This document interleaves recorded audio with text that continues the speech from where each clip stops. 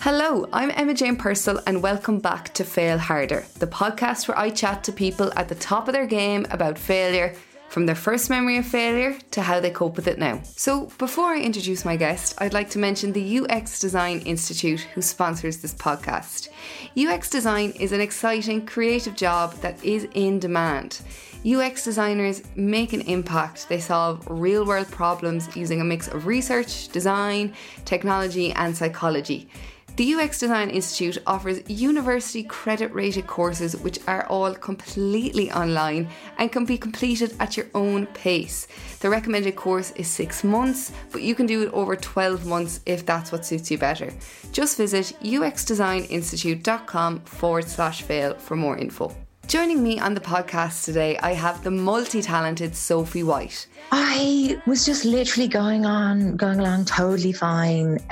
Never had any kind of any overt kind of mental health issues. And I just was a electric picnic that September, and I took a pill, and it was like a switch had flipped. Sophie is the best-selling author of Recipes for a Nervous Breakdown and Filter This.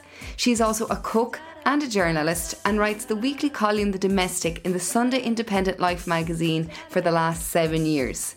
Sophie also co-hosts 3 chart-topping podcasts, and her new book Unfiltered was released in June.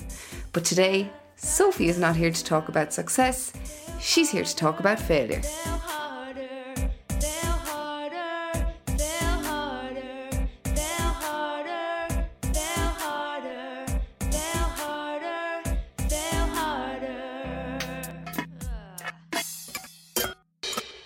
Hey Sophie. Hello, Emma Jane. How are you? I'm great. You're very, very welcome to the podcast. This is almost a Brittany Mike situation. Yeah, it's pretty cool. I love it. It's just a kind of a like done deal, KVI own brand version. I got my cool blue Yeti. I was like feeling fly with my... Feeling pretty profesh. Pretty profesh, yeah. I was like, do you know what? I'm just going to do it. Just going to invest. It was like I was going to get the small one, and then I was going to get the medium one. I was like, do you know what? Let's go all out. We're getting the big Yeti. I love it. It's my baby. That's some big Yeti energy. You knew that you were going to need. It takes a big Yeti for a big podcast. And come here, are you wrecked with the new book and the new baby? Yeah. Yeah. Did you get any sleep? Pandemic. Sleep, yes. I mean, let's see. I'm absolutely wrecked. Like I've been savaged by recent collision of events. So I'm just going to moan. I'm just going to do it. Like I'm not here to put a positive spin on anything. Mm-hmm. I'm really sick of people just being like, but sure, it could be worse. Like, yeah, I get it, Karen. Like I have a face. I still have my face. Yes, yeah. You still got your health. Yeah, I've got my health. Yeah, but like, can I not just moan? It's medicinal. I need to moan. So like, basically, Panny D really couldn't have come at a worse time for everyone on the whole planet. I get it. Yeah. But where I was at, when they called lockdown back in March, I had a 2-day-old baby. 2-week-old baby. Wow. 2 weeks. Still pretty fresh. And very fresh. So like literally I had been there cruising along, delighted with life. I was finishing edits on my 3rd book that's just come out, and I knew now this is my own fault. I had it timed to practically the second that I would clear the edits in time for my due date, and instead the baby came 3 weeks early, and I was like, well, oh God, oh no. And then like, let's never do this again, like have a baby or leave things right down to the last 3 weeks. And so anyway, I kind of like went like to bed with the baby and finished my edits with the baby like suctioned onto me, which was pretty apt because any readers of Unfiltered will know that the main characters are pregnant actually for most of the book. So I was kind of gone very method really at that point. And then, like, you know yourself, like there was just my kids were suddenly there at home and I was supposed to parent them 24 hours a day, 7 days a week, no help. That's not right. Like, that's not natural. Okay, I kept so seeing new baby, people, 2 kids at home, book. oh yeah, like, so 3 Jesus. kids total. And my husband now working from home. And I don't even have a dishwasher. I don't know why, but my thoughts very much focused on this is very hard and I don't have a dishwasher. Oh, yeah. But yeah, so it's been really bleak. And I definitely like saw people like moaning on Twitter about like parents moaning during lockdown. And I just like, I could see people being like, I mean, why did you even have kids if you didn't want to spend time with them? And I was shut like, up. listen, love. You need to shove that right up your hole. Like, not a single person enters into having children, like thinking now in the event of a pandemic, like, will I be able for this? Like, absolutely, it's just not really on the list of what ifs that we're running through our heads when you're thinking about having kids. You're there like, will I be able to take time off from my job to care for them? And then will I be able to afford childcare? It's practically the second thing that everyone thinks about is what will I do about childcare, because you need it. So anyway, so it's been really intense. Right. Before we begin, I'll just explain the format of the podcast quickly. So I have 20 questions in front of me, numbered at random. Most are straightforward, however, some are a little bit unconventional, and in the spirit of failure and trying to assert control over what life throws at us, you can pick the numbers. Oh, excellent. I just sped through that one. But you've listened to the podcast, so you know. I'm very familiar with the format. I do enjoy the format a lot because it's kind of like, it's like the way time is, a human invention to try and impose order on the meaninglessness, So with that in mind, I'm going to choose number 13. Number 13. Because it's my fave. Mm-hmm. Yeah. That's kind of an interesting number for it to be your fave. Usually people are like, 13, Well, I'll tell you about people who really like the number 13. They are those kind of unbearable types of people who are trying to set their stall out as I'm somebody different and interesting. Yeah. So as a person who is trying desperately to appear different and interesting, give me 13. Number 13. Okay. Is there something you fail at regularly? Yeah. I was all set for a spelling question there. I was like, oh God, yeah, sorry. I have to actually think. Yes. Well, I'd say what I fail at regularly is balance. Okay. Like a balancing kind of work and life and leisure. And I think it's something I have to really watch in myself. And I think I see it as well a lot with our kind of generation, I suppose. Like being that generation that is, just, we're basically kind of like, I suppose I'm 35. So I do remember pre-internet, kind of pre-Wi-Fi and like smartphones and all of that. And I feel almost like, at the age I'm at, I've kind of straddled two worlds. I've kind of had a taste of the analog of the kind of, late 90s and early 2000s. And then also now obviously living in the future, which is where we live now. And I guess I'm very nostalgic for sort of like the time when you literally had to kind of go to the internet. Yeah. Like when it was in the corner of the living room on this like, washing machine sized computer, and like you had to go online and you had to do the dial up, and you had to like get shouted at for tying up the phone lines.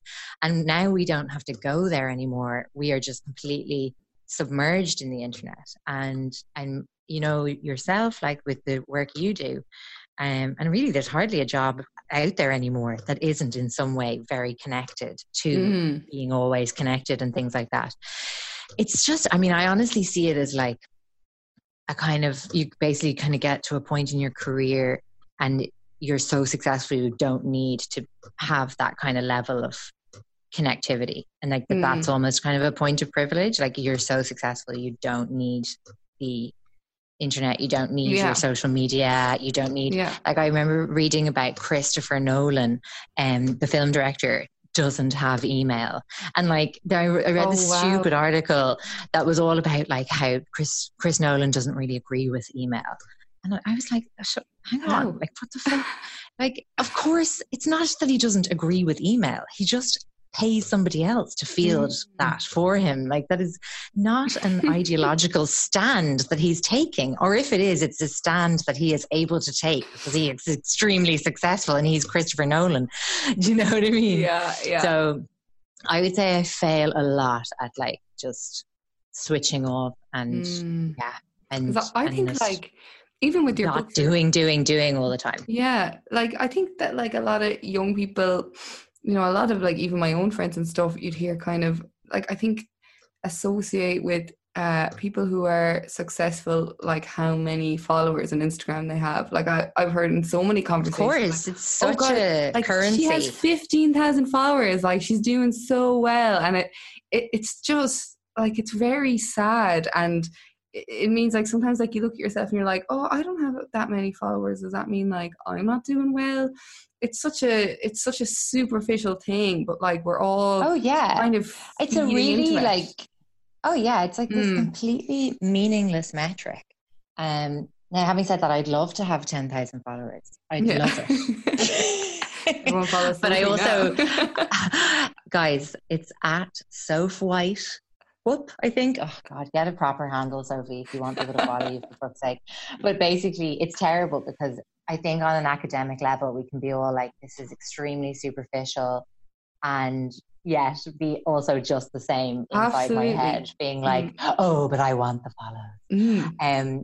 And also, just to clarify, like that was not me being like, oh, I repeatedly fail at having balance. That's not like, you know, when you're in a job interview and they're like, what would be one of your worst traits? And somebody would be like, I'm too productive. That is not what I'm talking about. I am just talking about literally being unable to make space for stopping. And actually, I have, I think, a bit of a kind of fear of just like, you know, stopping. It's like, is that like the I always remember, you know, like, I think it's like the fear of saying no and like being then tarnished with the no brush, like that people won't ever come and ask you ever again because you said no one time. So instead, like I'm doing psychotic things like editing an episode of a podcast while I'm in labor. And that's not something I'm proud of. What actually happened? But I totally did that. Yes. Now, sometimes like you need something to do while you're in labor. And I can hear how this sounds and I'm like, oh my God, I can't believe I just fucking admitted to that. But it's, I did that. But like labor's, you know, you could be at it for hours, you know, and you need to pass the time.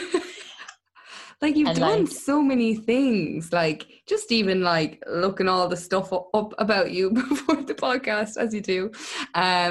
Like you've done loads, like, you know, 3 books, you have a column, you have like 3 podcasts.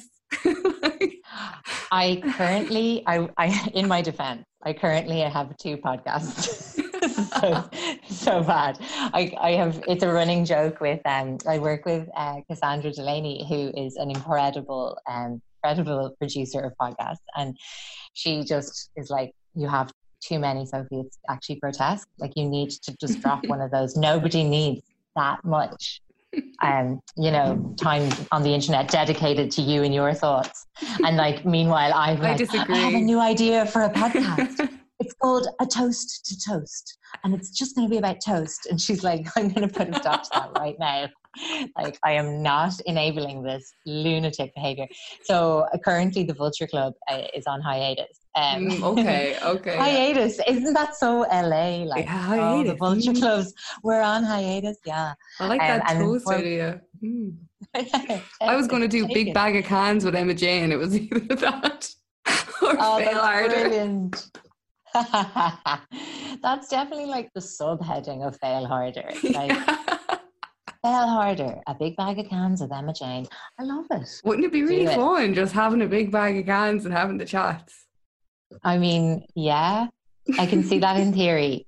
I do not drink, so I would just be having a big bag of toast probably. BYO toast. Big bag of toast. I like being with people who are drinking though. Like, I think in Ireland, sometimes people kind of assume if you don't drink that you're either going to be watching them drink, like kind of horrified or disapproving or something.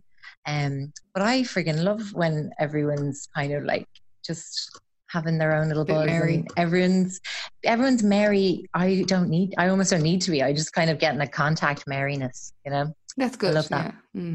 All right, we move on to the next number. Absolutely. Yes. What would you like? Oh, yeah, of course, that's me. 3, please. Number 3. Okay. Think back to your final year in secondary school. How did you picture your future then? Is that picture different to your life now? Oh my God, yeah, totally different. Final year in secondary school, I had applied to NCAD, which is the art college on Thomas Street, and I'd gotten in. So this is kind of a terrible system. I don't know I presume it's still the same, where they tell sixth years that they've gotten in before they sit their leaving cert, because you get in based on your portfolio. And what then sets in is just this like complete ambivalence toward doing anything for your leaving cert, because you're like, I'm grand. Yeah. All you have to do is pass your leaving cert. So, so at the time I thought I was going to be an artist, and that's what I really, really wanted to do, and was absolutely like hyper to get going. I was so excited to go to art college. And I thought, like, do you mean kind of what did I think my life would be like at now? Yeah, like so by my like mid-30s. When you were 18, kind of being like, this is what I want my life to be. Like, is your life like that, or is it, is it different? Okay. Yeah. So I think I really thought that my life, I thought I was going to be kind of like Nico, but without the devastating drug addiction. Oh yeah. So I'm picturing like it's just me, and I'm like an old narky bitch just loving life in like a loft in I think, let's go Hamburg. Oh yeah, cool. And I definitely, interestingly, maybe it's interesting, I mean, I accepted the invitation to come on this podcast and talk about myself. So I guess I have to go from trying to convince you that this is interesting. I think I thought I'd definitely be single. That is kind of interesting. Yeah. So it's definitely a surprise to me that I am not single, and that I'm actually like I've got a family, and I've got like a real kind of, it's almost so conventional that it's come full circle into being totally bizarre that I have like a husband and 3 children. Like it's what? Did you just like, were you just not arsed with the idea of being in a relationship, or like what was it that you thought you'd be single? I think just like lots of my idols when I was growing up, they were just women who, it seemed like, I think that the kind of domestic life looked to me to be such a burden and such a hassle, and something that would actually just stifle your creativity and things like that. So like some of the kind of like women artists that I was really obsessed with, like, family or like marriage or things like that didn't necessarily feature in their lives. Or if they did, it was often in quite a negative way. Like I loved Frida Kahlo. And obviously, she had this like very like tempestuous marriage to a mural painter called Diego Rivera. And, but she was such a kind of, she was just such an independent individual. Like, and I was like, I like the buzz there now. She's kind of had this guy, they've got a cool setup. They had 2 houses side by side. So they kind of didn't live with each other as exactly. And so I think that was it. Like in the kind of blueprint of being a woman and an artist, it felt like a wife and a mother would be an anathema to that. Yeah. And would be actually an obstacle to it. So there you go. Yeah. I feel like a lot of women would, being a bit younger, might say the same thing about going into something like into a creative career, and might, the kind of children and all that is kind of way, way, way back at the back of their mind. But then I suppose things change, as you get older. and here you are with 3 Yeah. children. Yeah. Well, my first baby, I didn't exactly plan. Like, and I kind of nearly love that now, because I think, I don't know if I ever would have made that decision, but I'm so just like, I just love my son, and I love being a mother, and so I actually feel like I'm quite lucky there. And then you the initial panic of like, oh my Jesus, how could this be? How could this be? 2 forms of contraception. Oh yeah, he's a great guy though.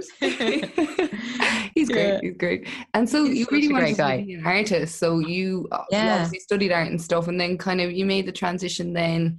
I thought you were about to say, so you obviously failed at that. I was about to say, yes, I did. It's one of my key failures. No. Yeah, but like why did you leave art basically? Like, was it because it wasn't working out, or was it because you found all the other stuff that you're doing now? It was because it wasn't working out. Like, obviously coming on a podcast about failing, I was thinking quite a bit about failing this week. And I know from my extensive stalking of you and your podcast that you do ask people, what their kind of biggest failure they think is, say, from their lives and stuff. And I'd often think back to that point right when I left college and kind of was on the precipice of pursuing art or not pursuing art. And I don't think that I can categorically say like that, if I'd done it, I would have been a success or anything like that, obviously. But I do think that I got quite paralyzed at that moment, age 22, and I was scared to try. And I think that that's the only kind of failure that, like, if you just don't try, you're just actually denying yourself so much potential experience, not even success, because like that's so transient. But like, just, I think that's the only time you're allowed to be, or like, I think that's the only time I get really disappointed in myself, like, is if I've actually just not done something out of fear. In fact, my friend Louise always says that if I come to her with a decision that I have to make and I'd say I don't want to do something, she'll always be like, well, are you operating from a place of like fear? Or is there like legitimate reasons that you don't want to do it? She thinks that like just being like scared to do something is the worst excuse ever. And like it totally is the reason why we don't do so many things. It's like, if you really, really think about it, it's that we're afraid that we're going to fail at the thing, or that it's going to not work out, or we're going to be left devastated for trying. Yeah, totally. And then the thing is that I think where I was at right at the end of college, like I was just doing that thing, like that 20 something, going out loads, doing a lot of drugs. And then I then had a breakdown. Yes, tell us about that. A proper I think that a lot of my listeners, would be actually super interested in this story. If you wouldn't mind telling us a little bit about it. Yeah, of course. Yeah. So I suppose it was the summer, after college, and I was still hanging around Dublin, but I was saving to go away traveling with a group of friends and a new boyfriend who I just kind of met at the time. And we've been going out about 6 months. And I was just literally going along totally fine. Never had any kind of like any overt kind of mental health issues. And I just was a lecture picnic that September, and I took a pill, and it was like a switch had flipped, and I basically had like a horrific trip on the pill. Like, to this day, I'm not even I don't even know for sure what the pill was. I mean, that's kind of the nature of pills, if you think about it. Yeah. To anyone out there who's like thinking of making a purchase, you can't actually know what's in that pill. And so anyway, I had that night. It was on the Saturday night of a lecture picnic. I just had the worst. I was at the back of this huge tent, and like too many DJs were playing. I'm pretty sure it was too many DJs. And I could feel like myself coming up, and was like, great, delighted. Obviously this was the whole point. The point of taking the pill. And then suddenly, as I was kind of coming up, I just started to notice that things were going really weird, and like all my kind of senses sort of felt like they were kind of misfiring. I kind of started to feel very, very hot, like these kind of rolling waves of heat coming up my body, like from my feet up to my head. And then like my vision started to get really weird. Everything looked like, if you've ever looked down the wrong end of binoculars, like it looked suddenly like everything was really small and far away, and just like drenched in this kind of dread. Do you know when you're having a nightmare and there's just this like completely all-consuming feeling of dread and kind of horror, and it's unfocused, it's not at a thing, it's just everywhere, like it's you and you're it kind of. That kind of just swept through into me, like, and I was like, oh, gotta get outside, get a bit of water, shake this off now, you know. Like I had been quite a moderate like drug taker. I would class myself as quite moderate. I think that lots of people class themselves as moderate because you can always find someone somewhere like doing lines of coke at 6 p.m. on a Saturday night. Well, you know, at their coffee table, and they've no intention of going out. So, you know, you find that person that's just a bit worse than you, and you kind of cling to that person. But like, so I definitely thought I was quite a moderate drug user, but really I think it's just funny. I think that with drugs, it can be such a roll of the dice. You can have 100 perfect experiences on drugs and you don't know what's going on in your brain sometimes. And I think that my brain just gave out that night, and I got out of the tent out into the kind of, you know, it's kind of the darkness. Like it was about 10 p.m. or something. And I was just like, I wish I'd gone to the first aid tent. Like I think that they really could have helped me. Were you right totally in that moment. Alone when that was I'd left my friends in the tent because I didn't want to say that I was like having a bad buzz. I just, it's so stupid, but like, you know, the kind of buzz code, like, of you didn't want them to be like, don't wreck my buzz. The bad buzz is catching. No, you brought the bad buzz to us. Stupid stuff. She's just a bad buzz. Oh yeah, I just didn't want to be a bad buzz. Oh, it's so ridiculous.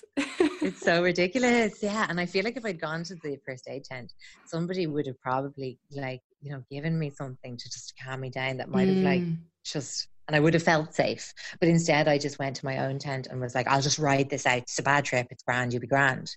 And the thing is, like, quite often you would be totally like, you'd have a horrible night, but you'd have a bad hangover and you might feel kind of like iffy and feary for like a few days.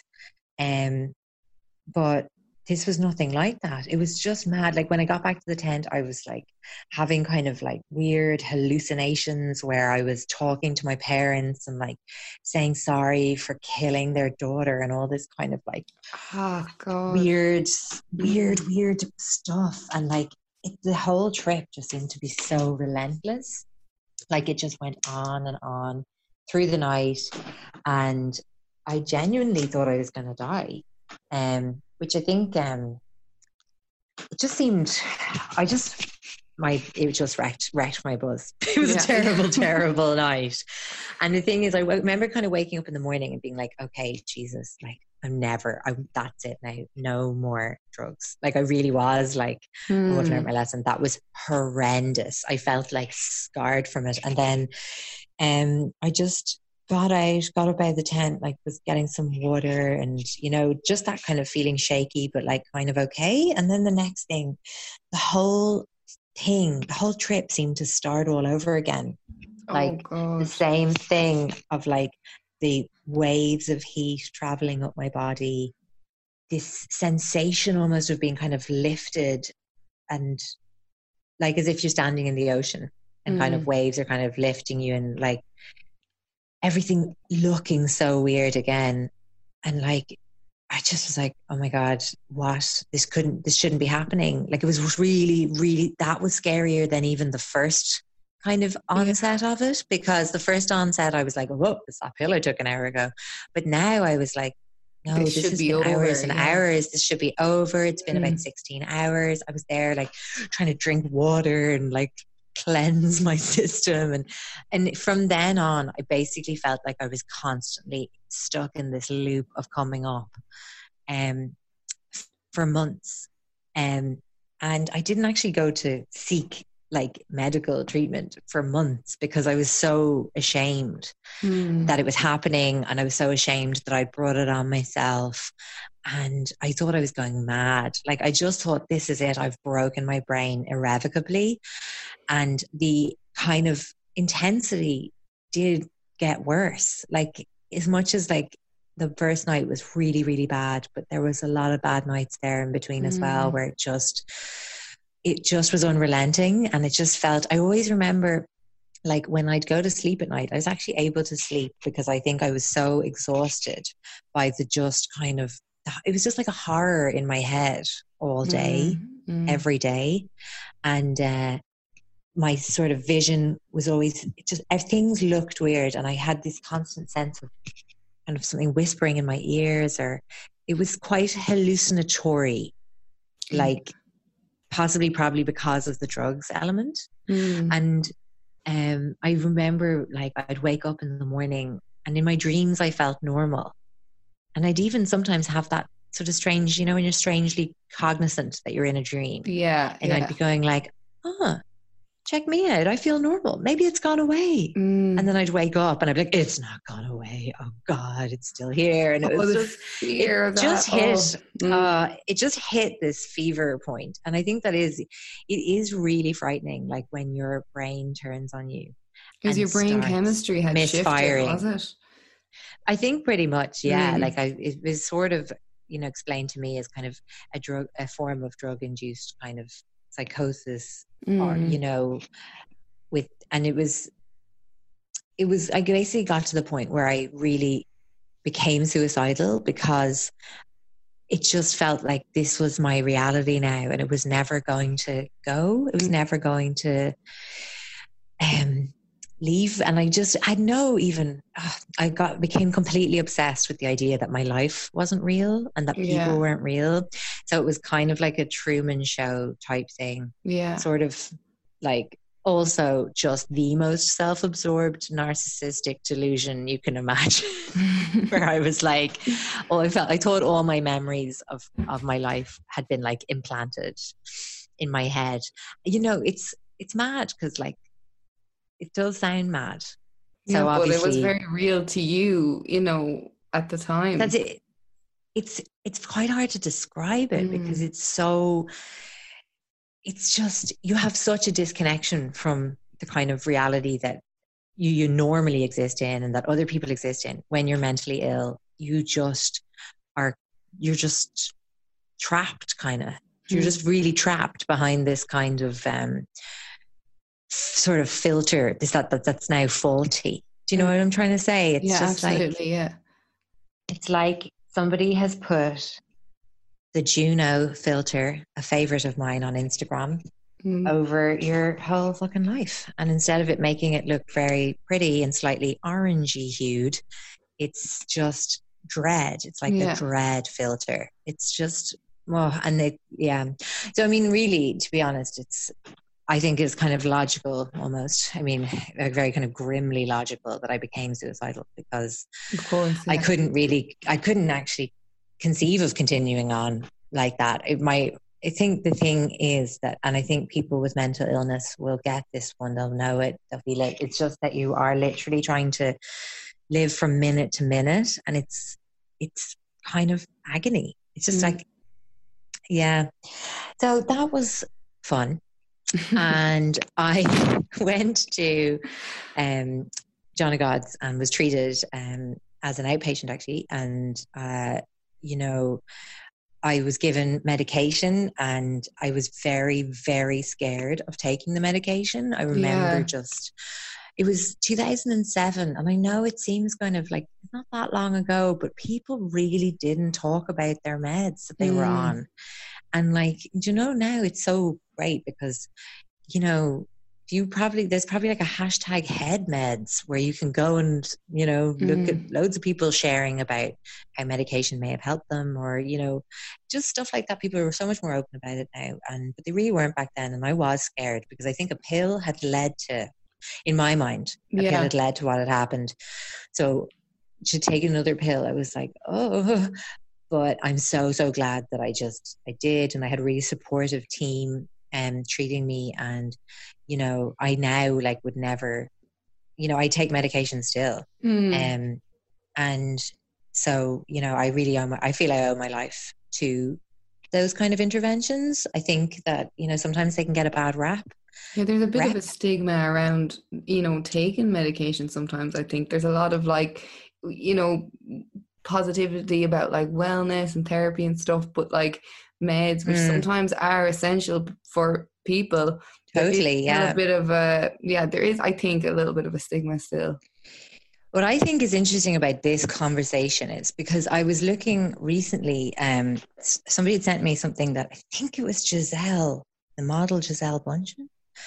If it wasn't Gisele, then I'm really sorry if I'm about to tarnish her unfairly. But a model had given an interview talking kind of essentially about sort of lifestyle measures, you know, that you can do to, you know, improve your mental health, being the operative word, you know, as opposed to mental illness. You know, I think we talk a lot about mental health, and, you know, I think that almost is ever so slightly, while it's a really good and important conversation, it's ever so slightly, people are kind of pulling a lot in underneath that umbrella of mental health, when we still need to, you know, genuinely acknowledge that there is mental illness and it is different and it requires a different treatment, and that measures to sort of, to kind of like keep your mental health well are going to be different to treating your mental illness.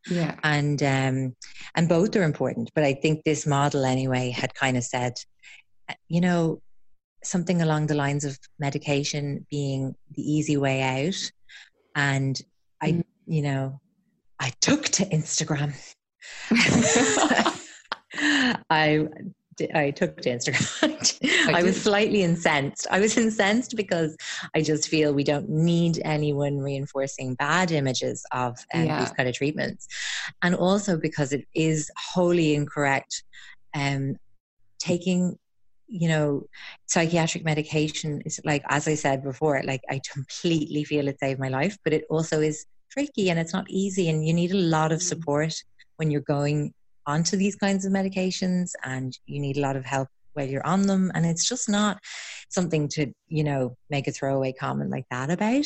But I do now, I was kind of reflecting further on it, and what I was thinking is that it's funny, we get a lot of our messaging from around this from America, with lots of like outspoken supermodel chatting about it, and I suppose they have such a screwed up you know, medical industry in the States, in that, like, you know, anyone who's done any reading about this, you know, will know that, like, companies developing medications in America can put ads on TV for their medication. They can woo doctors into prescribing their meds in a kind of an almost creepy pyramid scheme. Like, it's just so different to here in Ireland. So in a way I felt then, oh, maybe I'm being unfair because she's coming from a very different setup. And, you know, there is a conversation to be had about that system in America, but like it's over there, like, you know, it's just, maybe there's more context there. Anyway, God, sorry. I fell into a hole there of talking about it's very interesting. I think your story is super interesting. I was actually chatting about this with my friends recently, and we were talking about kind of how, you know, within our generation there's such a huge problem with mental health and stuff, and then there's obviously a lot of people doing drugs as well, and kind of people don't ever correlate the two. And even if it's just like they might do drugs not like every single weekend, but like maybe once in a while, we never seem to kind of put two and two together, when like often maybe that has been a kind of a reason that might set somebody into a kind of a bit of a downward spiral. I mean, I don't know. Yours was definitely obviously set off by that pill you took at Electric Picnic, but I think there's probably a lot more people who feel the same has happened to them. Absolutely. And also the thing is that as much as it was a very like kind of switch flipping moment in that it happened all in the space of like one night and I wasn't the same again ever. Like, Yeah. which is kind of, now I'd love if people would get me into talk in schools about this. I'll just throw that out into the ether because like I'd love to talk to younger people about it and just be like, look, I'll lay it out for you. Like you can have fun, but then what if you just had too much fun one night and then you never had fun again? How'd you like that? Even though of course it's not true. I've somewhat recovered and I have fun still. But like, I think as well, the thing with my thing was, it was probably very much a cumulative effect too, because I had been like smoking weed regularly for, you know, a couple of years, all of those kinds of things. Like, I think if it hadn't happened that night with that pill, it could have easily happened another night with something different. Do you know what I mean? So I think I was probably headed towards it no matter what. Yeah. And that's what I kind of feel. So, and like, as well, like with say people kind of who just sort of do it recreationally, really kind of intermittently, you know, it's just a roll of the dice. Like that's really why drugs legislation needs to be improved on, because we do need to actually just make it safer for people to do what people are going to do anyway. Absolutely, you know? Yeah.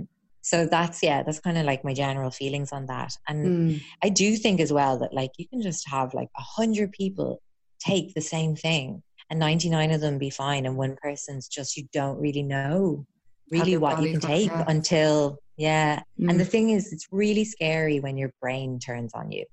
It's just like a different level of kind of illness, because there's a lot of shame attached to it, and the illness will almost convince you that you don't deserve help.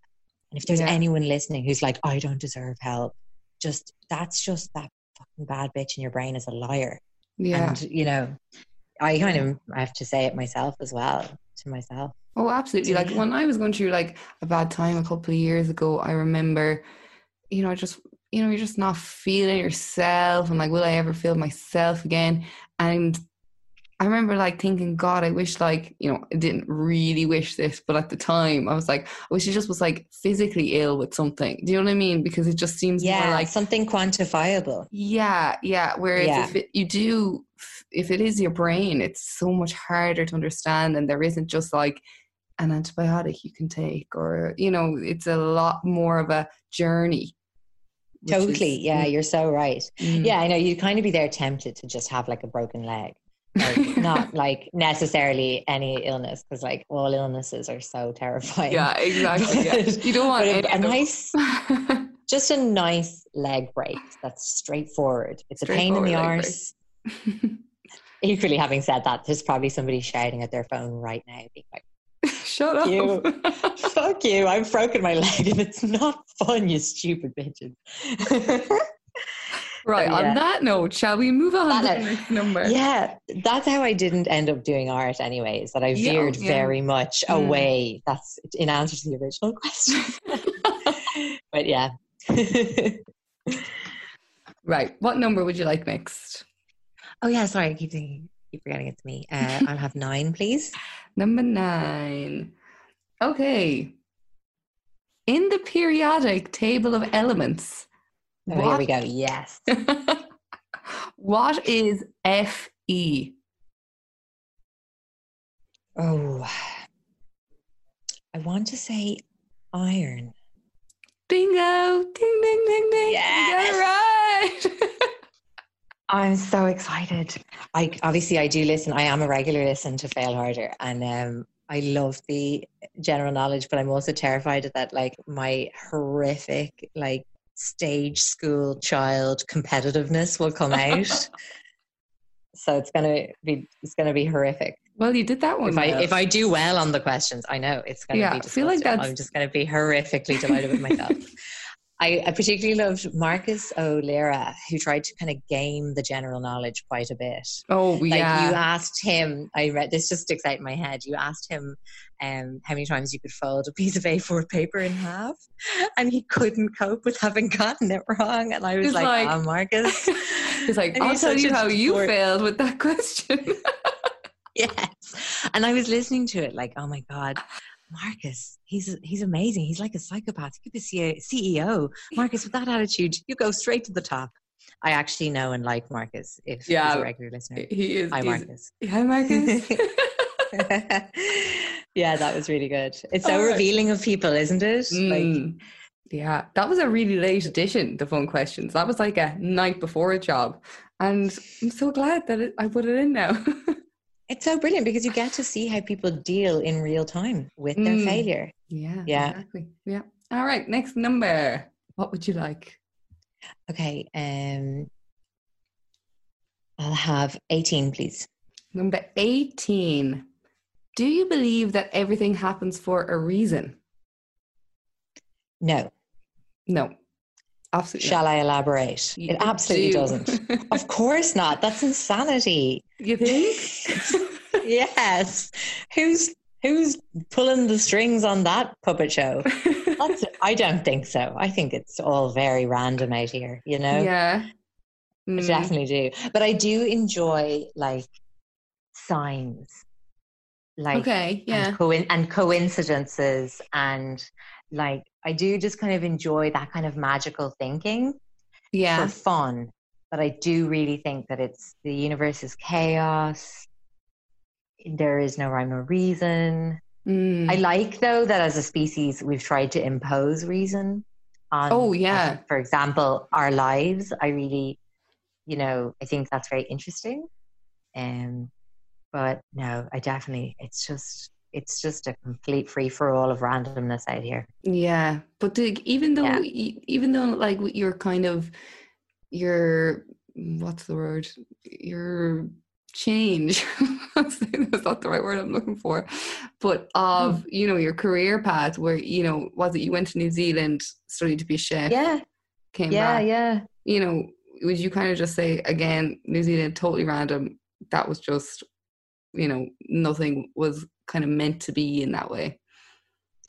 No, I think nothing's meant to be. I think that I do think that what we can do sometimes in life for ourselves is set up our future self somewhat. Yeah. And what I mean by that is kind of like, I've often noticed that things that I have maybe like put out there a few years ago, even if, say, sort of like trying to meet the kind of people that you want to work with, say, if you're in the creative industry and things like that, and getting out there and kind of, I think you can put things out there and they can kind of like flower in your absence sometimes. Yeah. And you can kind of almost come back across them like at a later point where it's going to be meaningful or useful. Do you know, that kind of way? And I kind of see that slightly. I kind of think I've kind of like, I'm not very old yet.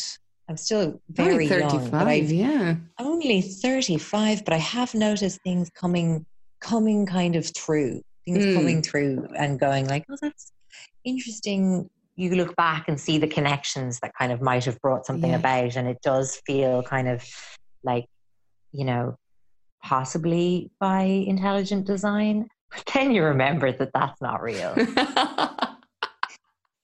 And then you remember, would you say, this a big question, are you kind of where you want to be now in your life, would you say? Yeah. I think like, do you mean in terms of career? Yeah, career. Career mostly, and we can throw in the job if you want as well. Other stuff. I think where I'd like to be is more healthy in my kind of balance. And I'm at that point with young kids where like the kind of family life is relentless.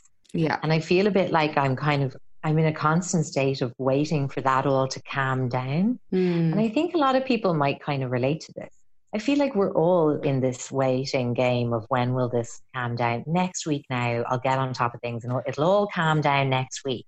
Do you get that feeling? Yeah, I actually said something recently. My friend was like, you can't say that. But anyways, I'm going to say it now.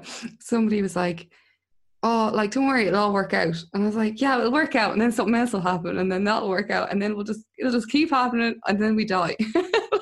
I know. I mean, that's the thing. Like, it'll just keep going. It's just, life is just a bit terminal. in every sense of it. Like, So terrible. just relentless. Just still out here, just ticking off that, the function on social media, infinite scroll. You know, the way we just can keep scrolling scrolling and keep scrolling. And, the guy, there's a guy, an engineer who invented the infinite scroll. And to be honest, I find the infinite scroll very obviously addictive, but it's a very neat metaphor, I think, for life, especially at this kind of point in human existence, which is a very strange, it's just a strange time to be alive. Oh, it's such a strange time to be alive. Agreed. Yeah. And I don't think we were really built for it. I think that physiologically, the kind of other pandemic of kind of hate and trolling and extremism and all of that, I see it as a kind of a pandemic of the kind of soul. And I feel like it's kind of the actions of a desperate animal. Do you know that kind of way? Yes. And I kind of feel a bit like that we're the desperate animals. We're not actually really built to live at this speed. We're not really built to kind of sort of take on such masses of information. Yeah. Do you know what I'm saying? Yeah. I do. Say, for example, when they first started, traveling by rail, and there was a lot of concern at the time. I've read this, that people were concerned about what would happen to the human body if it was being propelled at such speeds on a train. Oh. And I always think of that when I think now about where we've come to. So advanced in some very specific respects, and then so not in so many other respects. And I do find it fascinating just thinking about, are we made for this? And I always think of that line in a Brian Wilson song, I just wasn't made for these times. It's such a gorgeous song. And I just kind of often think is this some kind of failed experiment? And it makes me sad as well, people who are going to be doing college online and things like that. College was just, I loved college. I mean, I went to drama college, so obviously it was great, but that was just such an important time for me in my life, and probably my best memories. And it just makes me sad to see that other people aren't going to have that. And what's that going to do to people? I know. And then I think though that obviously I realize I dragged you way down on a downer with me about how everything's fucked. But just to put I suppose a better spin on that too, which I did notice during pandemic, I was I love the appetite for actual tactile connection did not wane. No. People needed it. People wanted it. And I think that that's going to be a stronger force than the temptation to kind of follow this very online existence. And I do think that basically, to quote the iconic Jurassic Park, life finds a way. And I think that we will definitely cling to that. And I think the thing that the pandemic did do was, as well as just making us realize how much we need that tactile connection, is also just making people really appreciate the arts. Yes. And this has been my favorite drum to beat since lockdown began. Just that thing of how much we all turned to art in lockdown to buoy us. Yeah. And it was I kind of feel like it was a kind of just this kind of epiphany for our generation. And I feel like other generations had those epiphanies from different events. Do you know that kind of way? Do you know the way after the First World War sparked off such an incredible time in art in the 20s and 30s, in terms of just art kicked up a notch massively into all kinds of incredible movements kind of coming out of that huge tumultuous time. Do you know that kind of way? And even sort of, it's just sort of, I feel that there's always growth. Like it's just so cyclical, I guess. But like I feel the growth post-pandemic, there'll be a lot of issues, but there will be a lot of really interesting things to witness, and kind of how we remake ourselves is going to be interesting. It'll be cool to study it in 50 years time at like the after effects that it had, and like what kind of the pandemic brought like in the future. Totally. Or what's going to happen is it's going to become our generation's Italia 90. And we'll never shut up about it. And all future generations will be like, oh my God, they're talking about COVID-19 again. And we'll be there like, it was the best days of our lives. I got to know my neighbors. I went to a board meeting in pajamas. It was the best of times and the worst of times. And we'll have all this like crazed nostalgia about it. So it could go either way. So true. We definitely will be talking about it forever. We were out on the doorstep clapping our healthcare heroes, which was lovely. And I did get to know my neighbours pretty well. Yeah, it's nice. I think we have time for one more question, because time is flying away. Like it's flying away. But I kind of want to ask you a fun one. Why don't you pick? Yeah, I want to ask you a fun one because they didn't come up. Okay, you'll actually have to close your eyes for this one if that's okay. Oh, fun. Okay. Yeah, because unless you're using a phone, are you using a phone to talk to me? I am using a phone, yeah. Okay, you don't need to close your eyes. Okay. So, what key is between U and O on a standard computer keyboard? Oh. God, that's funny. I have a laptop that's so old, a lot of the print on the keys has worn off. Oh, no way. And so you can see it actually looks incredible, because when you open it up, the light that is under the keyboard shines up directly through the parts where the actual, letter has worn away. So it looks like amazing. I'm typing on an incredible machine of the future. Even though it's just broken. The Q and the O. Between, U and O. Like U and umbrella. O. Yeah. That's a really hard question. You'd think you'd know it, wouldn't you? And then it's like... I'm trying to kind of... Try and type in your I'm going to put you down and I'm going to type. Do. So, U and O.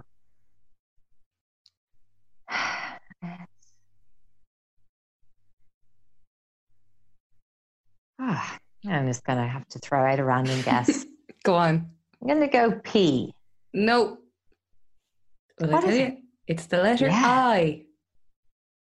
That wasn't even remotely in my head. I was far off. That's a brilliant question. Isn't it good? Yeah. No. Give me one of the other general. It's really good. It's really good. I want another general knowledge question. Okay. So fun. Give me one more. Okay, one more. What country is larger in area, France or Chile? Oh God, no. I hate geography. I am so ignorant that I thought Argentina was in Europe until scarily recently. Well, until I went there. Terrible. Oh my God. Okay, so France or Chile? France or Chile. That's a hard one.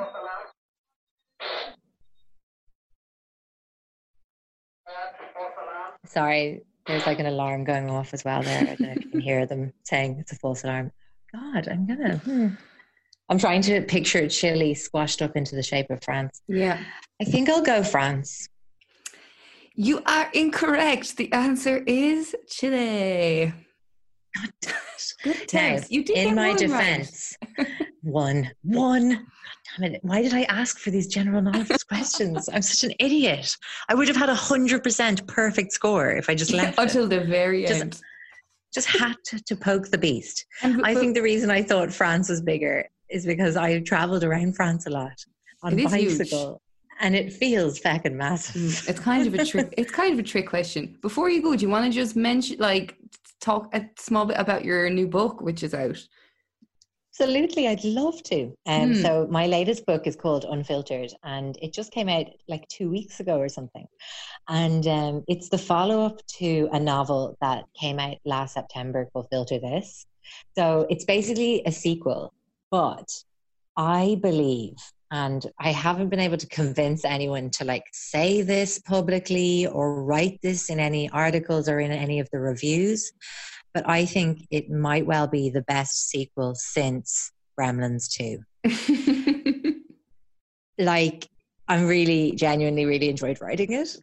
And everyone I met was like, ooh, you're doing a sequel. Ooh. And I was like, I know, God, I'm never doing this again. But actually, I loved writing it. So basically, the 2 novels are set in the world of Instagram influencers. Yeah. But you definitely don't need, I don't think, to be very well versed in that sphere to kind of have the crack with it and enjoy it. Because it's really just basically a total rom-com. In essence. So in the first book, like basically our main character is Ali Jones. Not me. She's not based on me, but we both would like to get really big on Instagram. Just some of us take it too far. So in the first book, she faked a pregnancy to get big on Instagram. And in the faking of the pregnancy, she also kind of came by this guy who she had like a Tinder hookup with. And he kind of comes back out of the woodwork believing her fake baby to be his when he sees her announce it on Instagram. And then she just kind of decides to roll with that a bit because it's kind of handy. Kind of suits her, kind of adds the ring of truth to proceedings that she has this like baby daddy called Sam. And so in that book, in the first book, I mean, I won't spoil the twist at the end, but she basically just is outed as I just said I won't spoil the twist.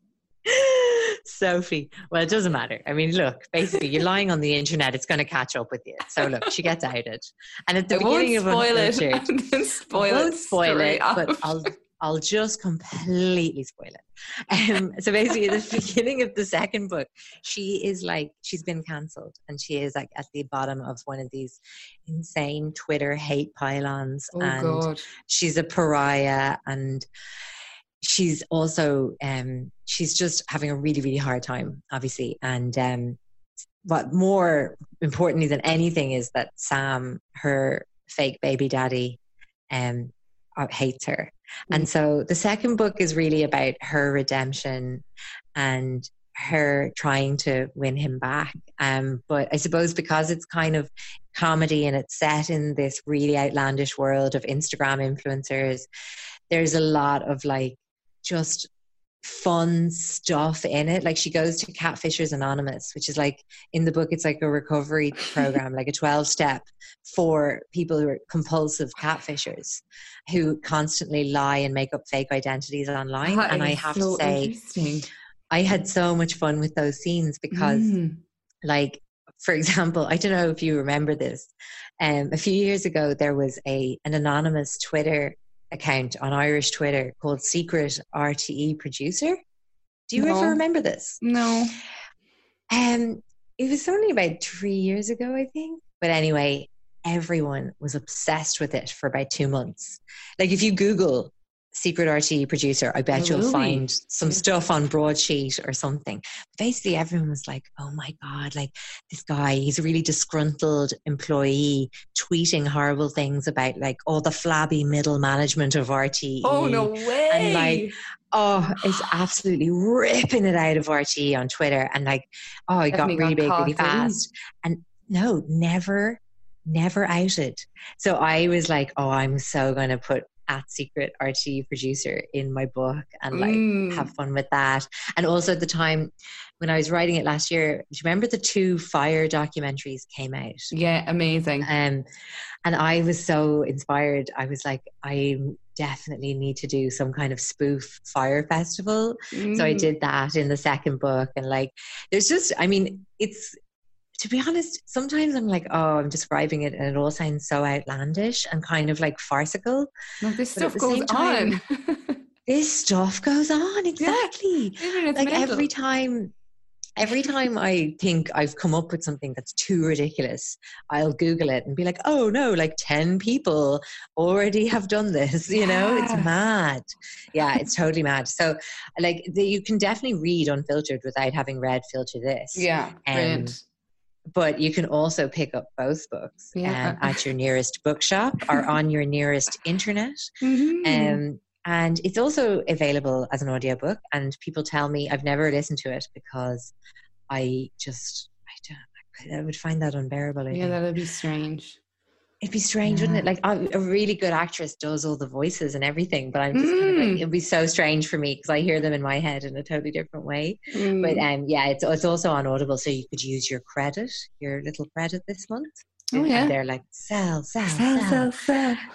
But it's great. It is really basically, you know, just good, fun chick lit and a bit of escapism. Yeah, it sounds amazing. People have told me that they have laughed and cried. And it really like sign of a good book. Yeah, it sounds gas. It sounds brilliant. And thank you so much for coming on the podcast. I've had the best chats today. No, me too. It was a pleasure. Thanks for having me. Thank you for listening to this episode of Fail Harder. I really hope you enjoyed it.